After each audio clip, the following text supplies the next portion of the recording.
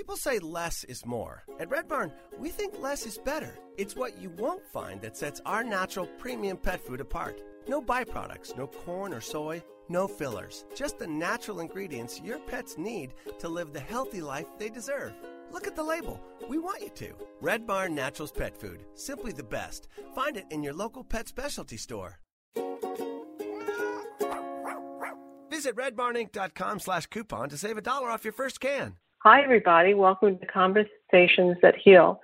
This is Susan Jacobi, an international spokesperson shifting the global consciousness of childhood trauma on the adult survivor. I want to give a special welcome to our new listeners today. I hope that this show brings all of you some comfort and healing from any and all childhood trauma. Today we're going to be talking about betrayal and abandonment and how we can graciously move into forgiveness and self-love. I know that these are topics that seem to run our lives when we get right down to the true pain that we're having. Our guest today is Patricia Raybon. Patricia's personal essays on family and faith have been published in the New York Times Magazine, Newsweek, Christianity Today, the Washington Post, Act of Faith blog, and many faith-related news blogs. Her writings have also been aired on NPR, National Public Radio. She is the author of 2 award-winning books, as well as her most recent book, a faith memoir co-authored with her daughter, Alana Raybon, entitled Undivided, A Muslim Daughter, Her Christian Mother, Their Path to Peace. Her website is PatriciaRaybon, RAYBON.com. I really value Patricia's willingness to be vulnerable and open in sharing. Her lessons of healing serve so many on their special path to forgiveness and self-love. Welcome, Patricia. Thank you so much for being here. How are you? I'm doing great, Susan. Thank you for having me. I'm delighted to chat with you on very important topics. I'm glad that we're opening up the space that we can approach it. I've had this week 2 conversations, actually in the past 48 hours, with 2 people who, one especially feels betrayed by family, and another who's experienced betrayal by life. She lost her husband as a young wife, became a widow relatively young, at a relatively young age. I do hear a lot of stories of betrayal, and they're painful. Betrayal hurts. And I'm just starting to learn how to quiet my urgency to respond to people and the stories they're telling me, and first say to them, that is terrible. That never should have happened. And you have every right to be feeling confused and damaged and angry and unforgiving and all the things that, betrayal can elicit. I think that's crucial that you offer that space. I have found, including my own personal experience, that every single one of us needs to be acknowledged where we are right now. Yes. I'm not sure why, Susan, but I didn't know how important that acknowledgement was. For a long time, I didn't know how important that acknowledgement is. I think part of the problem is that I've always been, like a lot of us in our country, we are fixers. We like things to be fixed.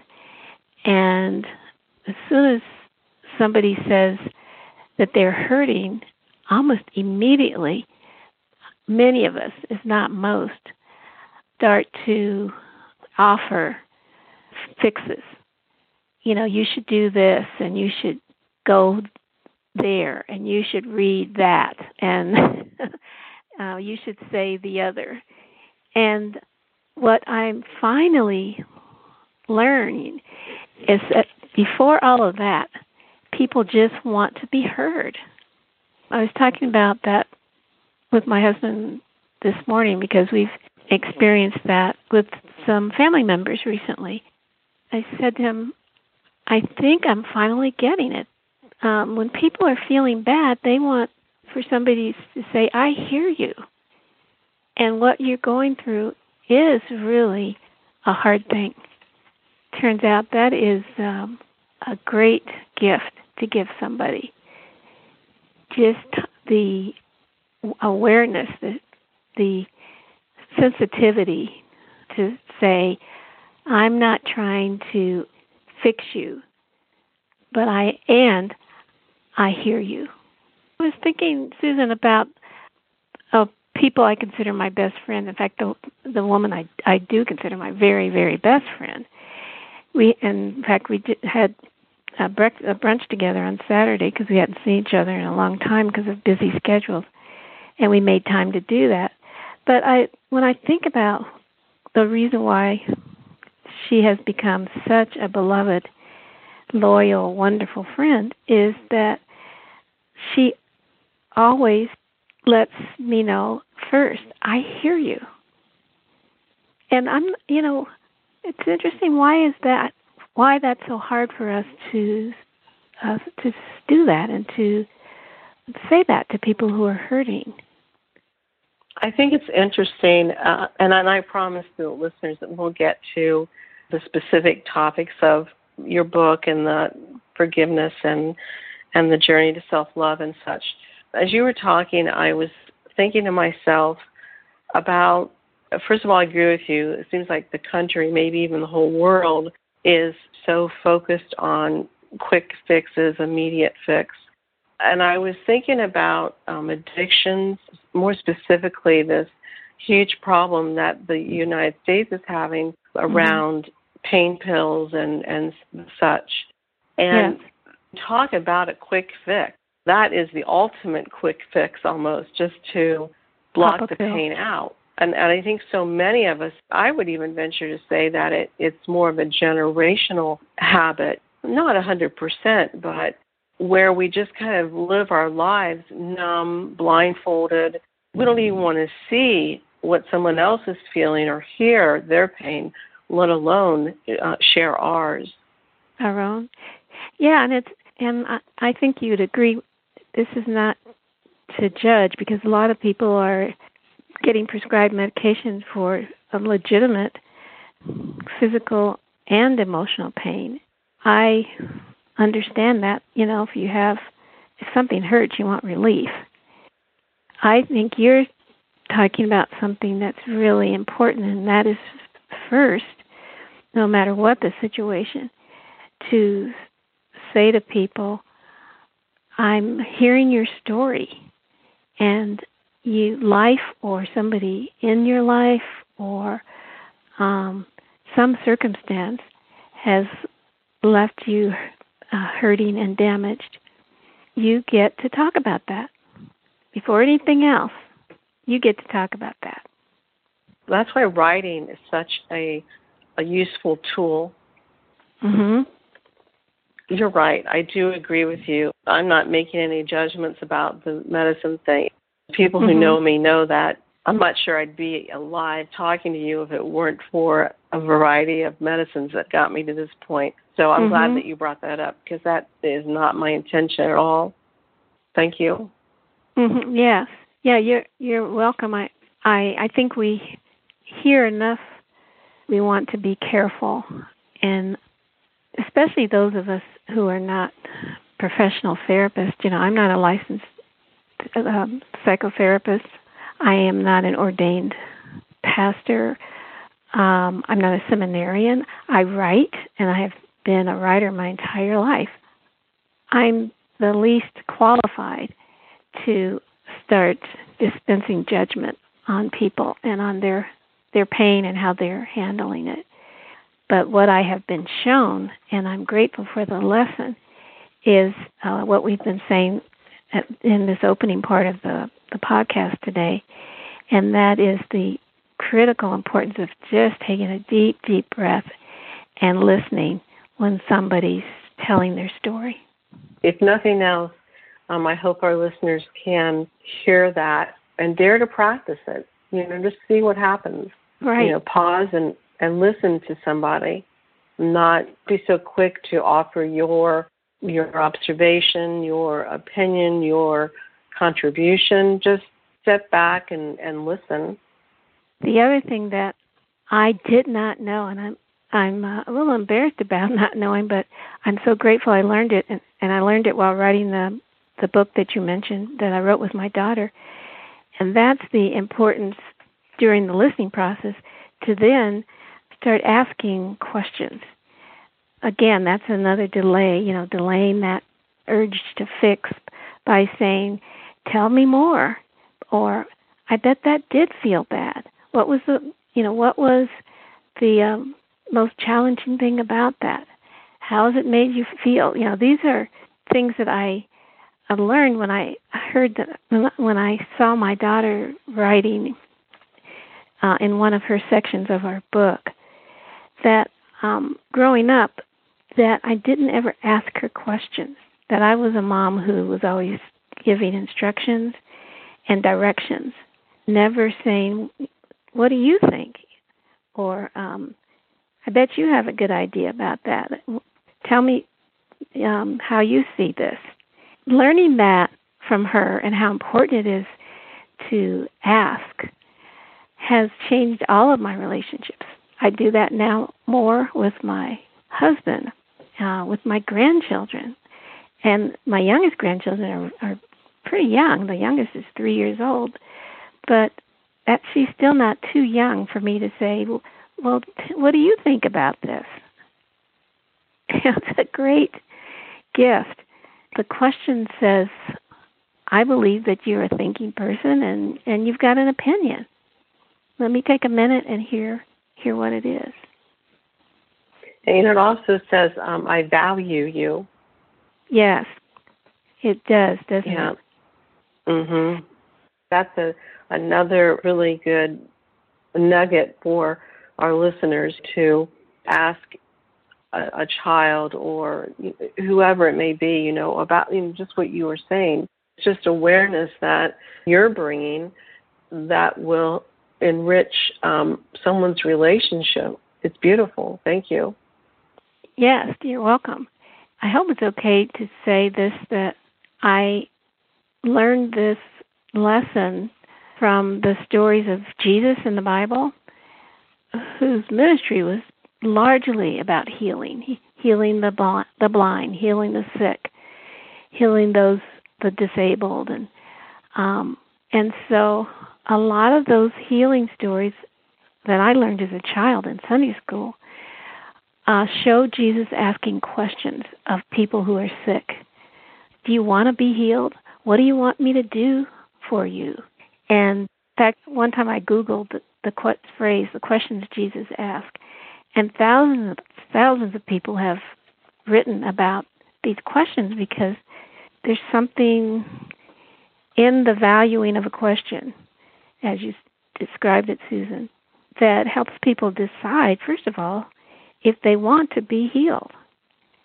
One of my favorite Bible stories is about a man who was laying by a healing pool for 38 long years. And Jesus comes along and sees him and asks him a question. And he says, do you want to be healed? It's a powerful question for a man who's been laying at this healing pool for a long time. The man starts to make excuses. He says, well, people get into the pool before I can. And the quick end of that story is Jesus tells the man to pick up your bed and walk, choose healing. But my husband and I talk about it a lot, Susan, because about 10 years ago, he had a medical emergency and lost the ability to walk until he had surgery that corrected the problem. After the surgery, it was a almost 10-hour brain surgery. After he got out of ICU, the rehab doctors didn't tell him what to do. They asked him, how much did he want to be healed? And one of them said to him, "How much do you want back?" You know, he couldn't walk at that point. And the doctor said, "How much do you want back?" And my husband said, "I want it all. I want everything." And so my husband had to decide that he wanted to be healed as much as all that he could be. And then the rehab program was put into place and started.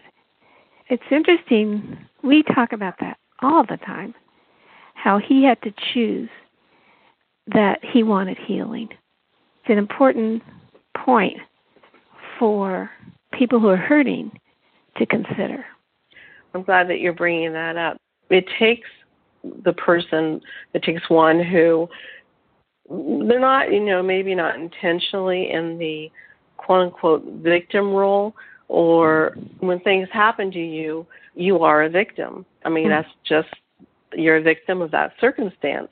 Mm-hmm. And it gives you a chance to really take a look at your personal power, your ownership of your situation, and make the decision, what exactly is it that you want? It's a very powerful, and that you're entitled to having what you want. I know for it's very common for survivors of childhood trauma not to feel that they're worthy. And by asking somebody what do they want, you're making them decide to answer the question, and they have to know that they're worthy of that answer, whatever answer it is. Yes, absolutely. Well said. Otherwise, a victim, as you said, can be left in the dust of the hurt and the struggle and forget, or maybe not ever learn, that they deserve to make a choice for living, or, sounds dramatic to say living or dying, but, metaphorically, to make a choice how they will respond. Liberating for somebody to pose that question.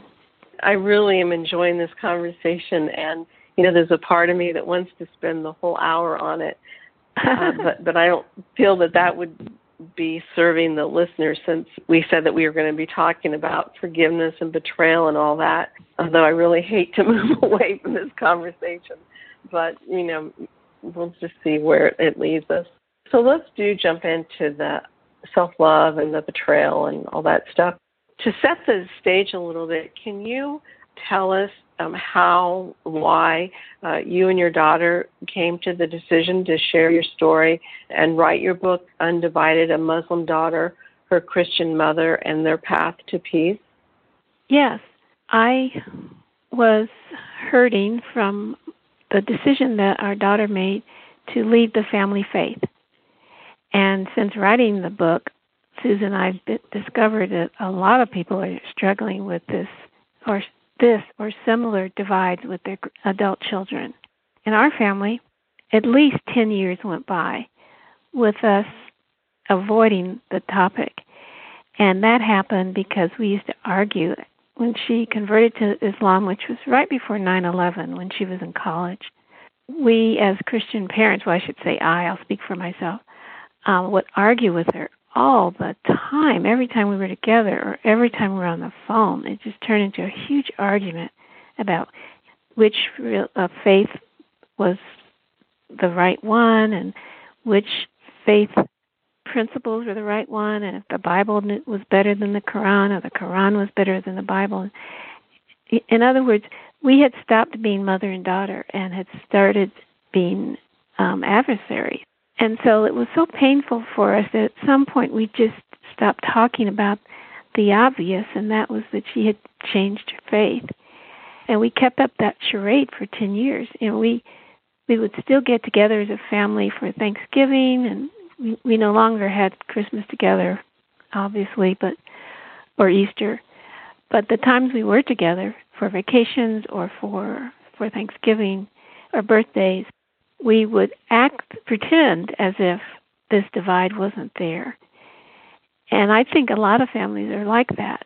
You get together, you're all sitting around the Thanksgiving table, but everybody knows that there's one thing that everybody's avoiding or not talking about. I didn't want to have that kind of relationship with my daughter.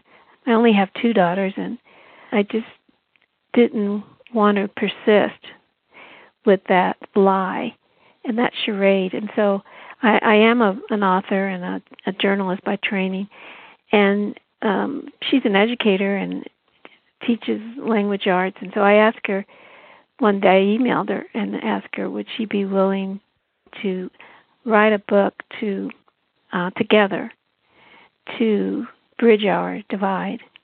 And she said yes, that she wanted to do that too. And that's how we started. Never guessing how hard it would be to dive into that process.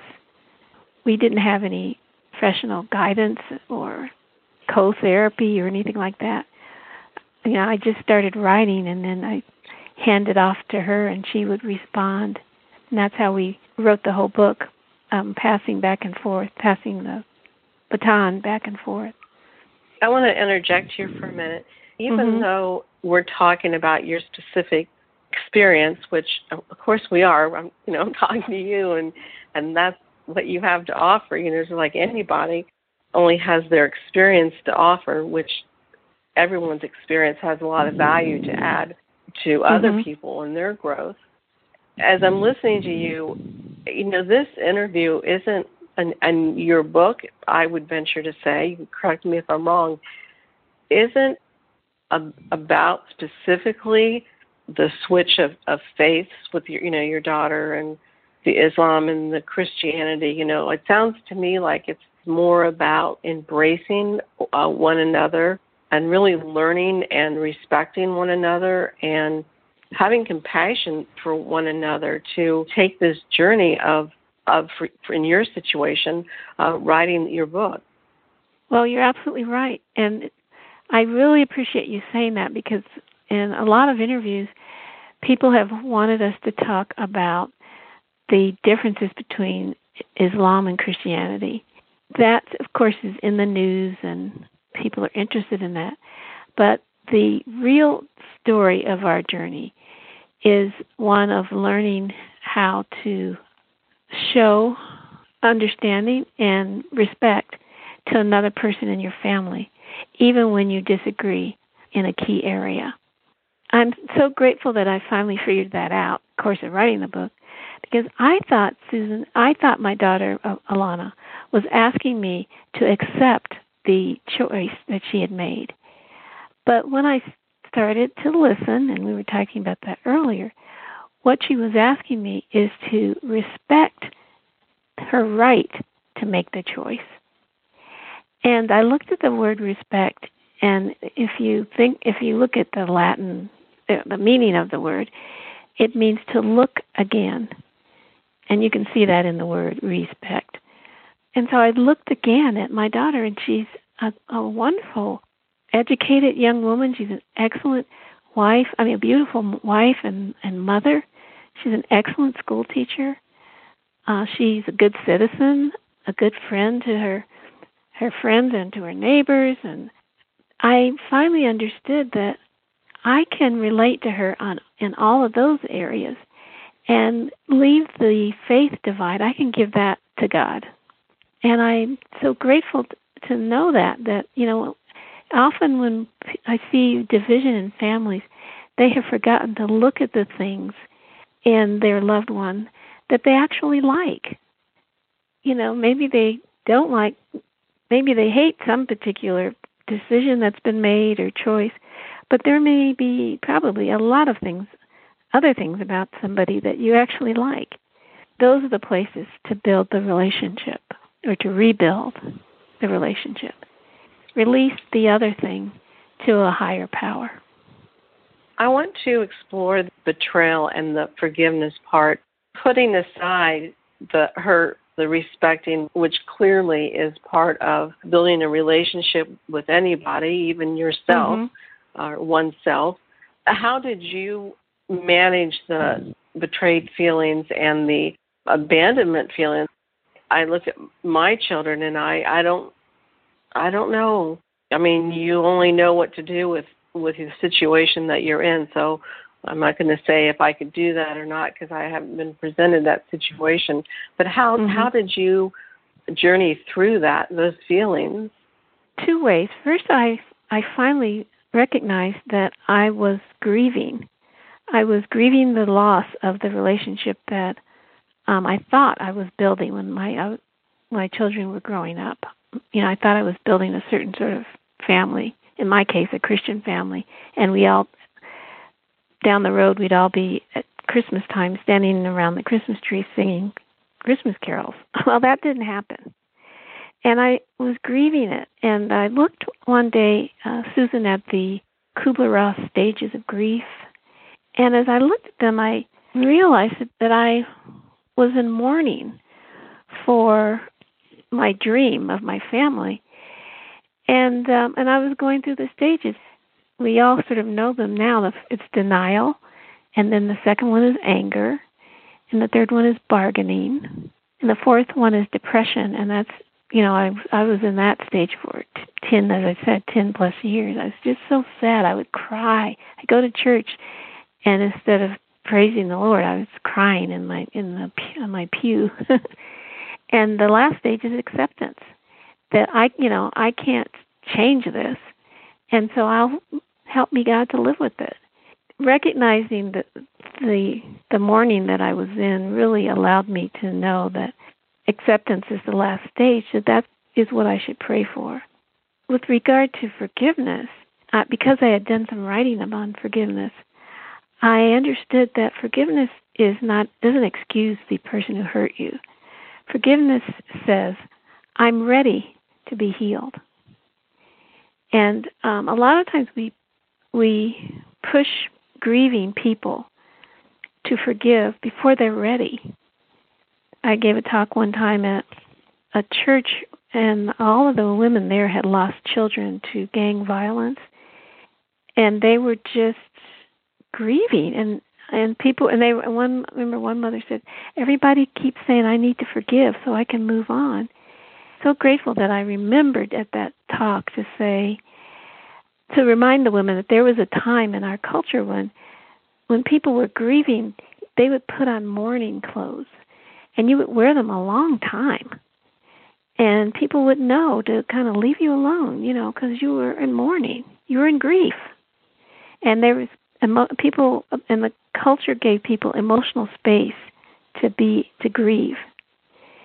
Only when the grieving starts to lessen can somebody say, I'm ready to be healed. And that's when the work of forgiveness can start. And the other thing about forgiveness is that it's not an act, it's a process, it's a lifestyle.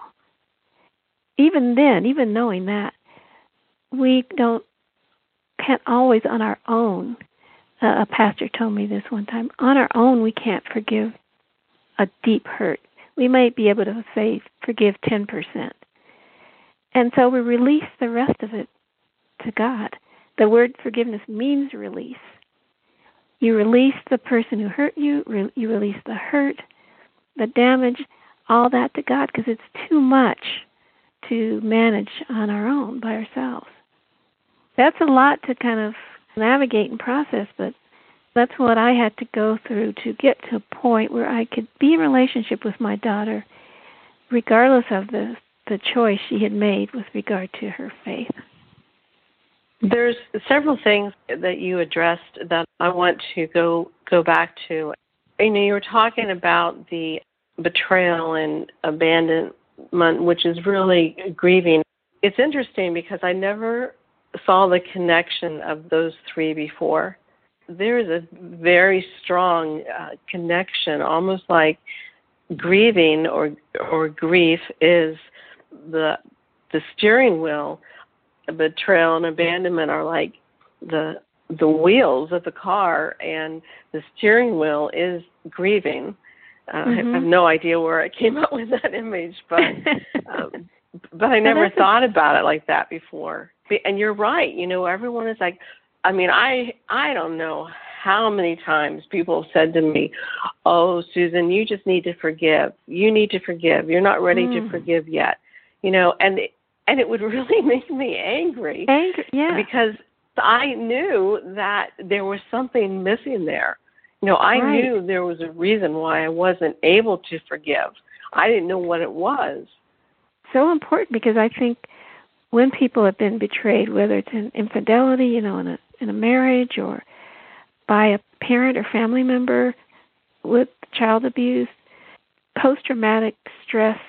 And here I'm getting out of my lane because I'm not a licensed psychotherapist, but I think that's probably something that people experience, when they've gone through such damaging trauma. It is very unfair for somebody to suggest that somehow that damaged or hurting person is guilty of not forgiving. That kind of adds insult to injury. Yes, it does. I don't know if you've ever had this experience. I have learned throughout all of this that the person who says to me, "Oh, you just need to forgive," or, "What's wrong with you?" or words of those natures, essentially what they're saying to me is, "I have no idea what it's like to be you. I don't want to be in that pain, so I'm going to just tell you to get over it so I don't have to feel it." Essentially, that's what they're saying to you. It's the same thing as judgment. They're not judging you. They're putting that onto you. That's the pain that they're holding on to, that they can't. They see an opportunity to release maybe just a sliver of it, and that's enough for them to just get rid of that slight sliver of it, to put it onto you. Right. Please go away from me with all of this pain. I don't want to feel it here to have to think about it. So snap out of it, Exactly. Snap out of it, yeah. You mentioned signs. I don't want to put you on the spot here, so if you can't answer this question right off the bat, that's fine. But you had mentioned that there were signs that that you're ready to forgive. What were those, like the ones for the stages of grief that you talked about? Or are there signs where someone could be like, they're going along their day and they can see that their thought process is shifting? Is there anything that you could offer that might help them, encourage them? I think it's probably a case-by-case basis, but in my case, I saw a friend, an author friend, write a book with her daughter on a completely different topic, kind of a fun topic. The daughter is a vegan, and the mom is, meat and potatoes, butter kind of gal. That's funny. And so they decided to write a book together on, talking about the different ways they think about and consume food. In fact, they even started a blog together. But they successfully wrote a book, and so since I'm an author, I thought, well, that can be a vehicle for Alana and me. And it's interesting, Susan, I often think if we had not been willing to write, if we would have been successful on this journey to bridge our divide. But we were on the Today Show about a year ago talking about this, and they asked us to write suggestions for families who want to do this same work. They may not want to write a book, but bridge a divide in their family, and that information is still up online if people want to look at it. If you want to go to the Today Show and just Google my name, like mother, not like daughter, when religious conversion causes a family rift, and then it lists my advice for parents, and then conversely it lists Alana's advice for adult children. There's a video, there's a brief clip of our segment where both of us are getting interviewed on the Today Show, on that show. When we sat down and thought about it and to write it down, Alana's first tip was initiate the discussion. Ask your parents if they're willing to talk about your conflict. then commit to having a civil conversation. My first tip was go to God. Take your hurt, your shock, your anger, or whatever you're feeling to your God. And then number 2, allow yourself to grieve. You know, it was interesting. You know, people have to make the decision. That indeed we are going to work on this. We've got this situation, and let's not let it just linger and fester. Let's try to address it. And there's so many other things that I want to talk to you about this, and I need to be mindful of our time together. And I wanted to address the self-love part of this. So using your experience, let's just use that as the example. How did it affect your self-love when Alana said she wanted to leave the family religion? I was devastated. And then I learned that one of the things that all parents want to do is pass on their values to your children. Well, when your children reject your values, which, you know, children often do, especially when they're becoming adults and are, you know, separating from the home so they can grow up, it can feel like the rejection is very hurtful. It took a while for Alana to when she finally realized that, as she says, she finally realized that I was hurting and that she needed to let me know that she heard my pain. Now, a lot of stuff still hadn't gotten resolved, but just as we started saying in the beginning of the conversation, when she let me know that she heard me, that's when we turned the corner. It's wonderful when the person in a dynamic can say that. For people who are in a situation where the other person never does say, I'm sorry, or I hear you, then self-love, I think, as a woman of faith, I think self-love is found in knowing that God loves me regardless of what anybody else did. Now, that's my particular, you know, my faith as a Christian. I believe that the Lord died for me, and so that says that He loves me. People who have a different faith context or who are agnostic, or, you know, for example, will probably have to find that self-worth in another way. But it's certainly worth pursuing. It's vital to pursue, and it's true. Each of us is worthy. Kind of seizing on that truth and living in it is, you know, an important step to getting back to emotional, personal, and relational health. Again, not as a professional psychologist, but just as someone who's been on a life journey. Well, sometimes sharing your life experience is the best healing medicine that there is, because we all have the same bucket of feelings. It's just we have different experiences than when we pull them out of the bucket.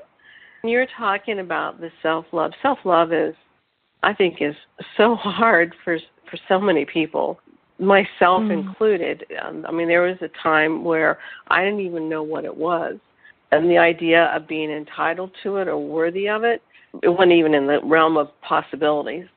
And so it's been a journey for me to learn about self-love. When you made the statement about that God loves me, loves you, loves those who receive His love, started smiling with joy almost, because I never thought about it that way, even though I don't know why I never thought about it that way. It just never presented itself that clearly. It takes this enormous sense of, why can't I get this off my shoulders? Because it's like God is supporting me and showing me if I learn to receive it and see it. This is amazing how intricately this all fits together. Yes, it is. And it's quite beautiful. Yes, knowledge is power. And knowing God the most powerful thing of all. Because in that knowledge, then we really do find out who we are and what we are worth. Before we close out today, I'm just finishing up an essay for a publishing house, and I'm focusing on the scripture about the birds of the air and the lilies of the field. And it's consider the birds, they neither sow nor reap nor stow away in barns, but your Heavenly Father takes care of them, feeds them. And then Jesus asked the question, aren't you more valuable than they? It's a wonderful thought. So I'm writing, it's kind of a nature reflection on how the birds aren't trying to be any more than they are. And they are trusting in the knowledge that their Creator is taking care of them. We can have that same trust if we pay attention. And as somebody said, writing is about paying attention. Well, I think getting healed is about paying attention too. Yes. Is there any advice that you would give to our listeners who are struggling specifically with healing from childhood trauma, childhood abuse, or something that's a deep hurt or division? Are there any healing words that you could pass on to them?